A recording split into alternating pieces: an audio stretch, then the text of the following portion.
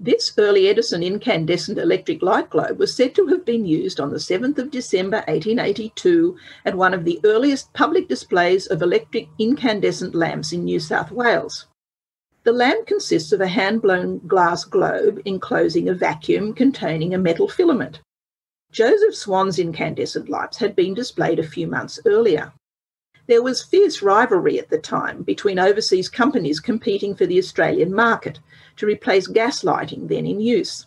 A certain Major Flood Page, manager of the Edison Indian and Colonial Electric Company, who was on tour to promote Edison lights, hosted a sumptuous dinner at Aaron's Royal Exchange Hotel for a large group of senior public servants and city gentlemen. Guests marvelled at the lamps which had been arranged artistically to light the dining room and had even safely been incorporated into the floral table decorations. The press reported the following day that the light was much brighter and clearer than when the room is ordinarily lit by gas, and the atmosphere remarkably cooler. The light was clear, soft and bright, absolutely devoid of flicker, and free from that unpleasant bluish glare which renders the arc lights objectionable to many people. While electricity generated the light, we would not have had the lamp without glass. Incandescent lamps were rapidly taken up and used widely for a century until replaced by fluorescent lighting, which consumed 1/4 of the energy and lasted up to 8 times longer.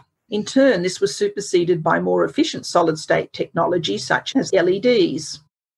This early cathode ray tube made in Germany in the 1950s is part of a large collection of cathode ray tubes donated to the museum in 1991 by avid collector Finn Stewart. A cathode ray tube, or CRT, is essentially a glass vacuum tube that produces images when its phosphorescent surface is struck by electron beams. The images on your old TV screen or computer monitor were displayed by a CRT.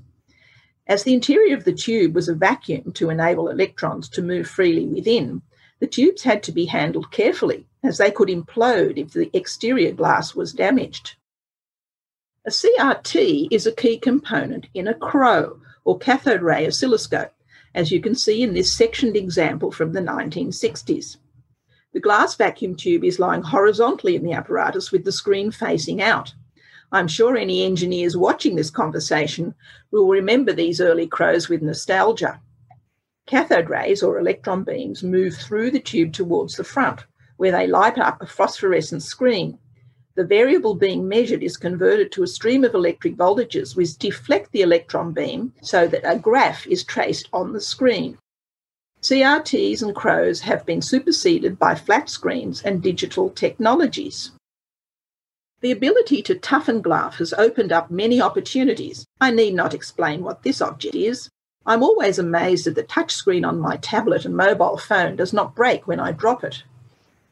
The enormous advances in glass technology in the 20th century have led some in the industry to call this the glass age. Cooktops are made from a glass and ceramic blend.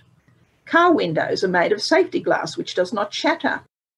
Fibre optic technology is used for communications, with light converted from electrical signals sent along cables made of glass strands the thickness of a human hair.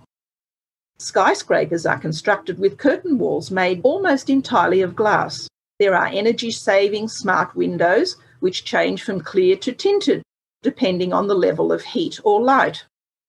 Engineers are working on incorporating technology into window glass to capture energy from sunlight. So in the future, your windows could help pay for your power bills. A solar cell is a sandwich of 2 different layers of silicon that have been specifically treated so they will let electricity flow through them in a particular way. When light enters the cell, its photons give up their energy to atoms in one of the silicon layers, knocking out electrons which then travel across the barrier between them to the other, creating a flow of current. This laser-grooved cell, also called a photovoltaic cell, was developed at the University of New South Wales in 1987. Professor Martin Green and his team have led the world in photovoltaic research and development. The laser-grooved cell was successfully commercialised and has helped the solar industry grow at a rapid pace. To make a commercial module or panel, many small cells are electrically connected, covered with a sheet of low-iron glass and sealed in a robust frame.